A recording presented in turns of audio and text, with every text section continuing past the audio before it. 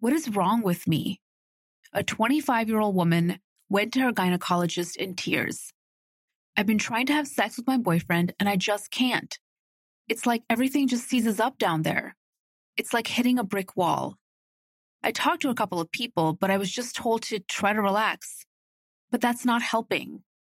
I mean, we were able to have sex before, but for the past couple of months, we've had no success with it. I know it's me. What's wrong with my body? Welcome to The Hurt by Dr. Meera Kirpaikar and Dr. Alopi Patel. We are the Female Pain Docs. This is a platform to contribute to the public discourse on women's pain and general health.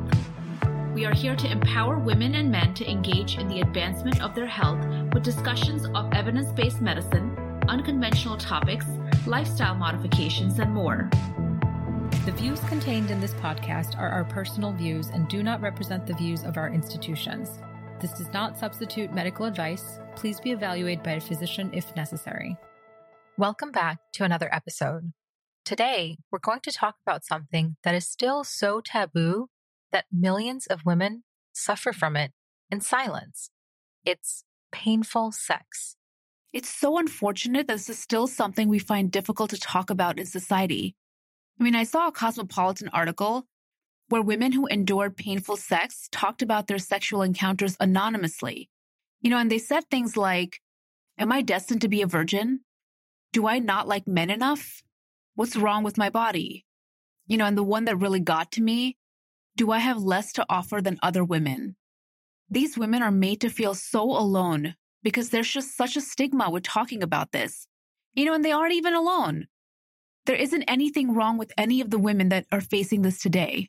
In fact, there aren't any global estimates, but looking at studies and databases over the course of 14 years, female sexual dysfunction existed at a rate of 40.9% worldwide. 40.9%. That's huge. So why is female sexual dysfunction still something that gets misdiagnosed so often, or is just generally not as well understood? That's a great question. So if we just look objectively at the number of studies done on male sexual dysfunction versus female sexual dysfunction, there's a pretty huge discrepancy. So the number of studies done overall for male sexual dysfunction are 31,987. For female sexual dysfunction, 17,908. And if we look specifically at the different diagnoses, vulvodynia and vestibulodynia in particular, both of which we will be talking about shortly, they have a total of 892 studies for vulvodynia and 955 studies for vestibulodynia. And what about for male erectile dysfunction? Well, that has a whopping 26,182 studies. Yeah, the discrepancy is huge, but it is slowly changing, which is a step in the right direction.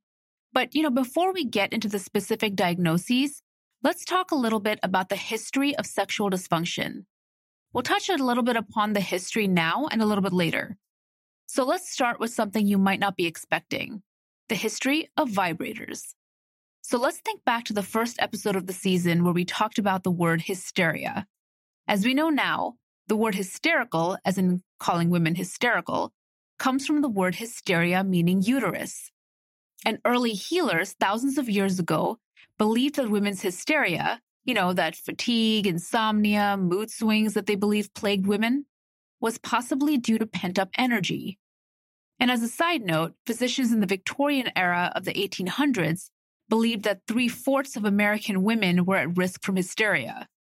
So starting as early as the 1st century, women were prescribed clitoral orgasm as a treatment for hysteria. Now, it's been debated in literature if this next part is true, with multiple sources stating yes and others saying no. But one thought is that women turned to doctors who cured them of a paroxysm with their hands. We now know paroxysm is, a sexual climax. Now, this got to be too time-consuming for doctors, and thus, with the invention of electricity, came the invention of vibrators. Joseph Mortimer Granville patented an electromechanical vibrator in the early 1880s as a way to relieve muscle spasms. That was its initial use. But then doctors began using it for other parts of the body, to cure women of their hysteria. And also keep in mind that the diagnosis of hysteria at this time could be due to insomnia, epilepsy, sciatica, constipation, and more. So basically, it was considered the answer to all of women's ailments for centuries. And what we do know is that next came the invention of health spas offering vibration therapy, which, as you can imagine, was extremely popular at that time. So popular, in fact, that the demand was higher than the supply. So then came the invention of vibrators as an appliance to be purchased for the home. And in fact, it became an essential home appliance for women, along with the fan, tea kettle, toaster, and sewing machine. And it wasn't until the 1920s when Sigmund Freud finally identified the paroxysm, which we now know as climax, not until he identified it as sexual in nature, that the vibrators fell into disuse. When the American Psychiatric Association's Diagnostic and Statistical Manual of Mental Disorders finally removed hysteria as a medical diagnosis about 40 years ago, women could finally start to purchase vibrators again, and this time for sexual pleasure, without as much of the stigma and without needing to justify pleasure as a medical condition. So when we really think about that, for thousands of years, women's behaviors and desires were rooted in a medical condition, that belief that there was something inherently wrong with them that needed to be corrected. So it's no wonder then that sexual dysfunction occurs so frequently in women. So getting back to that different diagnoses with female sexual dysfunction, there are many reasons why this happens. It could be due to lubrication issues, lack of desire or arousal, or painful sex. But Dr. P, doesn't it seem like a lot of those go hand in hand? Yes, they do. And I feel like it can be a vicious cycle. So lack of desire could lead to lubrication issues, and painful sex could lead to lack of desire, and back and forth. And there are so many reasons for any of those issues. Medications, medical illnesses like chronic illness or cancer, social factors, religious beliefs, trauma, aging, and so many more. And when we look specifically back at painful sex, the incidence is still very high, 12 to 21% of women in North America. And the economic burden on the healthcare system is large too. A Canadian study estimated $25 million spent per year on treating chronic pelvic pain. In the United States, for chronic pelvic pain, approximately $881 million is spent to cover the cost of direct healthcare, and approximately $2 billion to have an overall cost. And that includes direct medical and indirect medical costs, right? So being absent from work also results in an economic burden. So as you can see, sexual dysfunction and pelvic pain in general really does affect our society more than we would expect. So getting back to sexual dysfunction, it's important for doctors to really understand the root of what is going on and for patients to be as open as possible. And since we're going to be talking about painful sex, I like to break it down in my mind into three major categories: vaginismus, dyspareunia, and vulvodynia. And we'll be defining each of these. Vaginismus. It's like hitting a brick wall. So I've heard this before, and is exactly what the patient we described at the beginning of the episode was describing. So vaginismus is an involuntary contraction of the vaginal muscles that's been going on for 6 or more months. So it's basically a protective reflex your body is automatically doing. As far as we know, but studies are limited, this happens in 0.5 to 30% of women, so a huge range. Now, the only way to really treat this is to understand why it's happening. So let's break it down. There are 2 types of vaginismus, primary and secondary. With primary vaginismus, women have never been able to have penetrative intercourse. With secondary vaginismus, women were able to have penetrative intercourse before, but are now no longer able to, like our earlier patient. So in addition to this going on for 6 months, they should also have one of the following: can't have vaginal intercourse on at least 50% of attempts, pelvic pain in at least 50% of attempts, fear of vaginal intercourse or of pain in at least 50% of attempts, and or tensing, tightening of the pelvic floor muscles during intercourse at least 50% of the time. So with a lot of women, this is first diagnosed when they're being evaluated for infertility, which makes sense. But it's important to know that it does happen in all age groups. And isn't it crazy how, given this long criteria for diagnosis and the fact that there are different types of vaginismus, that women are told just to, have a drink or just relax, as though that's the simple solution. But let's go more into the differences between the primary and secondary types of vaginismus in a little bit more detail. So, primary vaginismus is when there has never been successful intercourse.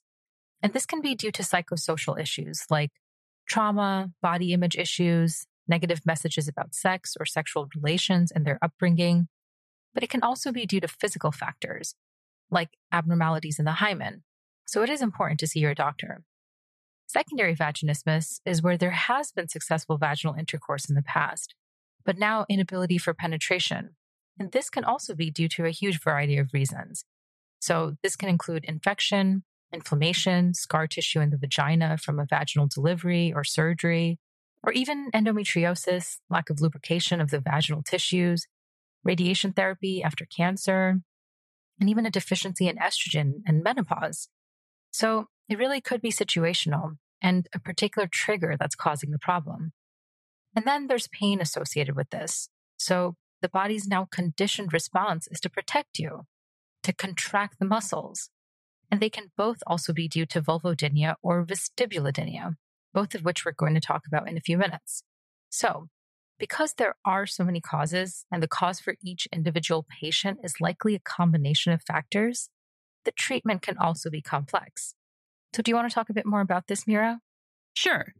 So the treatment is really going to be a variety of different factors. So Kegel exercises are a great way to strengthen the pelvic floor, but sometimes they can worsen pain too. So it's really important to talk to your physician. Diaphragmatic breathing, also known as belly breathing, can help relax the pelvic floor muscles. Vaginal dilators are another treatment. So the goal here is not to stretch the vagina, but rather to give the patient control to get comfortable at their own pace in their own home. And you can even put anesthetic cream to the dilators to make it more comfortable. Physical therapy and sex therapy can be other key treatments. With physical therapy, the goal is to treat pelvic floor dysfunction with trigger point releases and pelvic floor muscle exercises. And sex therapy is important to understand the anatomy and practice relaxation techniques, so it can be done either alone or with a partner. And if the patient needs something more, vaginal Botox injections can be very effective to release spasms. So vaginal Botox typically lasts for about 3 months, so if the problem persists, Botox can be repeated every 3 months. All in all, the important part is to get help early so that the cycle of spasm and pain can be broken. So next, let's discuss dyspareunia and vulvodynia. I've seen these terms used interchangeably sometimes, and while both diagnoses have symptoms in common, they are completely separate disorders. Dyspareunia is painful sex with touching or penetration. So it's painful intercourse that is provoked by something. Whereas vulvodynia is pain that is without provocation, and that's pain that's actually lasting more than 3 months. So it is spontaneous and not necessarily associated with touching or intercourse. Now, both of these disorders can coexist with other medical conditions like endometriosis, interstitial cystitis, pelvic floor muscle spasms, and both of these disorders can also overlap with other pain syndromes like fibromyalgia, irritable bowel syndrome. So let's talk about each of these separately. Mira, do you want to talk about dyspareunia? Yes. So let's start with the etymology of the word. So the word dyspareunia that women experience comes from the Greek dys, meaning bad, and prunos, meaning bedfellow or bedmate. In other words, a bad sexual partner. Clearly, there are some sexist roots of the word, but if you think about the symptoms, the main symptom is pain.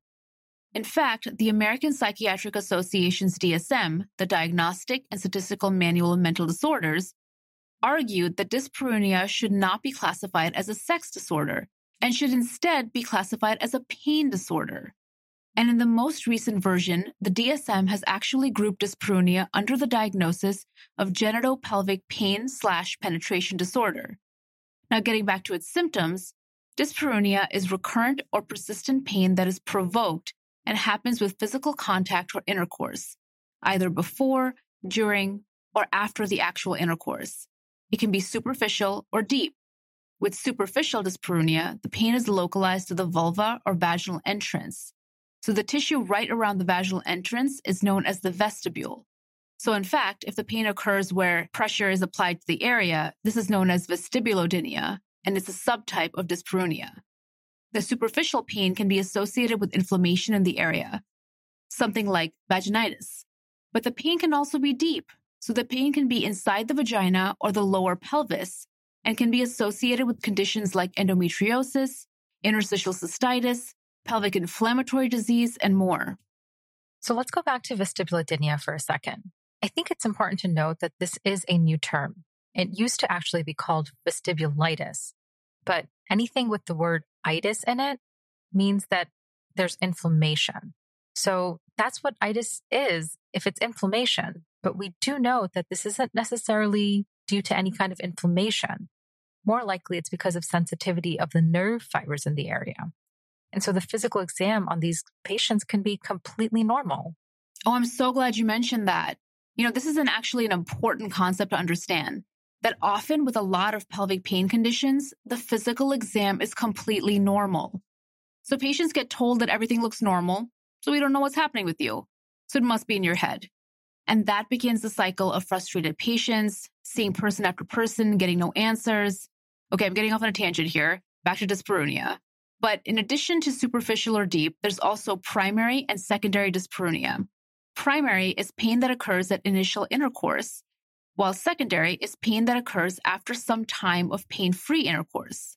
So in fact, a study on childbirth showed that women had dyspareunia at 6 months postpartum in the range of 17 to 36% of the time, but only brought it up to their doctor 15% of the time. So it's really important to bring this up early so it can be treated. Exactly. And the same goes for vulvodynia. So let's talk about that next. Like you mentioned, vulvodynia is pain that occurs without provocation, with seemingly no known etiology. And this is why it's so often mistaken for sexually transmitted infections, also known as sexually transmitted disease or STD. And because it's seen that way, it can be stigmatized the same way an STD is, and be associated with promiscuity or poor hygiene. According to a Harvard study, only 60% of women affected with vulvodynia received an accurate diagnosis. And this was after visiting 3 different doctors. And if you're wondering why so many women receive an inaccurate diagnosis, I think it goes back to the discrepancy in the number of studies done on the subjects of female sexual dysfunction versus male sexual dysfunction. And according to some studies in the United States, 16% of reproductive aged women are affected by this.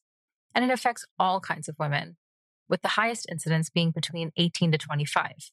But it does affect all types of women, including all races and all ethnic backgrounds. The pain can be intermittent or it can be persistent and constant.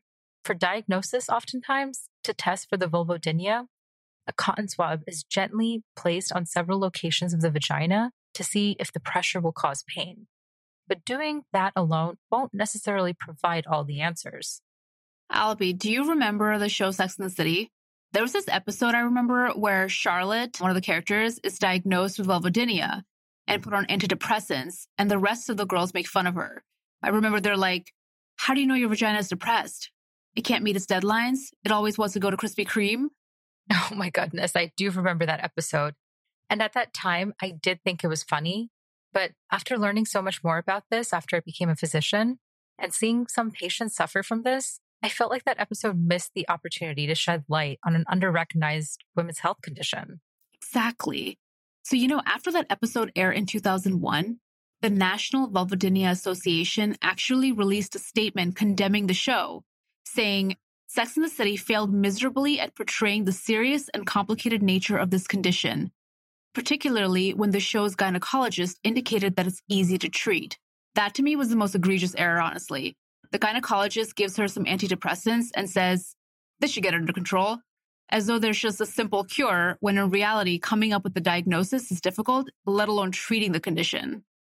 Since we're on the topic of treatment, let's talk about both of these conditions. Both dyspareunia and vulvodynia have a lot of overlap in how they're treated. You definitely want to avoid irritation to the vulvar area, so using 100% cotton underwear, also using preservative-free or alcohol-free lubricants during sex, avoiding perfumes, dyes, shampoos, detergents, soaps, and even douching of that area. Basically anything that might further irritate the condition. And then there are also medications and hormones to consider. Mira, do you want to talk about that? And maybe also mention that Sex and the City gynecologist. Yeah, so you actually can use antidepressants as treatment. Basically, antidepressants are often used to treat pain. So not just this kind of pain, but many different kinds of pain. Any kind of nerve-related pain, really. Everything from pinched nerves in the back to conditions we're talking about today. And there are specific antidepressants that are used for pain because of the way they rewire the way nerve fibers transmit pain sensations. The dosing for antidepressants is completely different for pain than it would be for depression, with the pain dose being much lower than the depression dose. So when Charlotte in Sex and the City was being treated with an antidepressant, it wasn't because her vagina was depressed. It was because she was manifesting nerve-related pain that can be treated with antidepressants. Such a huge distinction. Exactly. And you can use other medications too, like topical hormones, anti-inflammatory medications, topical anesthetics like lidocaine cream. And then there are also injections that can potentially be done depending on how the pain manifests, something you can see an interventional pain specialist who focuses on pelvic pain for. But it's important to note that the first line of treatment is always pelvic physical therapy and even cognitive behavioral therapy to help understand the triggers and help cope with them. And finally, surgery is an option if we're specifically talking about vestibulodynia, where that vaginal opening is painful. A vestibulectomy can be done to basically remove some of the tissue, and some studies have shown a success rate of 60 to 90% actually. One more note we haven't mentioned yet is how important it is for women affected by this to really give a good history to their doctor. It's so important to be honest and tell them about any triggers that you think may be causing or worsening this, like any history with bowel or bladder movements, sexual history, psychological history, any history of abuse, really to get to the root of the problem, because that can go a long way in figuring out the best treatment. And it's rarely ever only one treatment modality that's going to help treat the problem. So the more we know, the more we can help. Absolutely agreed. And I think we've covered a lot here and hopefully given you something to think about. Thank you for joining us for this episode and tune in next time. We would love to hear your thoughts. Visit our Instagram at @thefemalepaindocs for more content. Send us an email at thefemalepaindocs@gmail.com if you have any topics in particular you would like us to discuss. You can also visit our website at www.thefemalepaindocs.com. See you next time.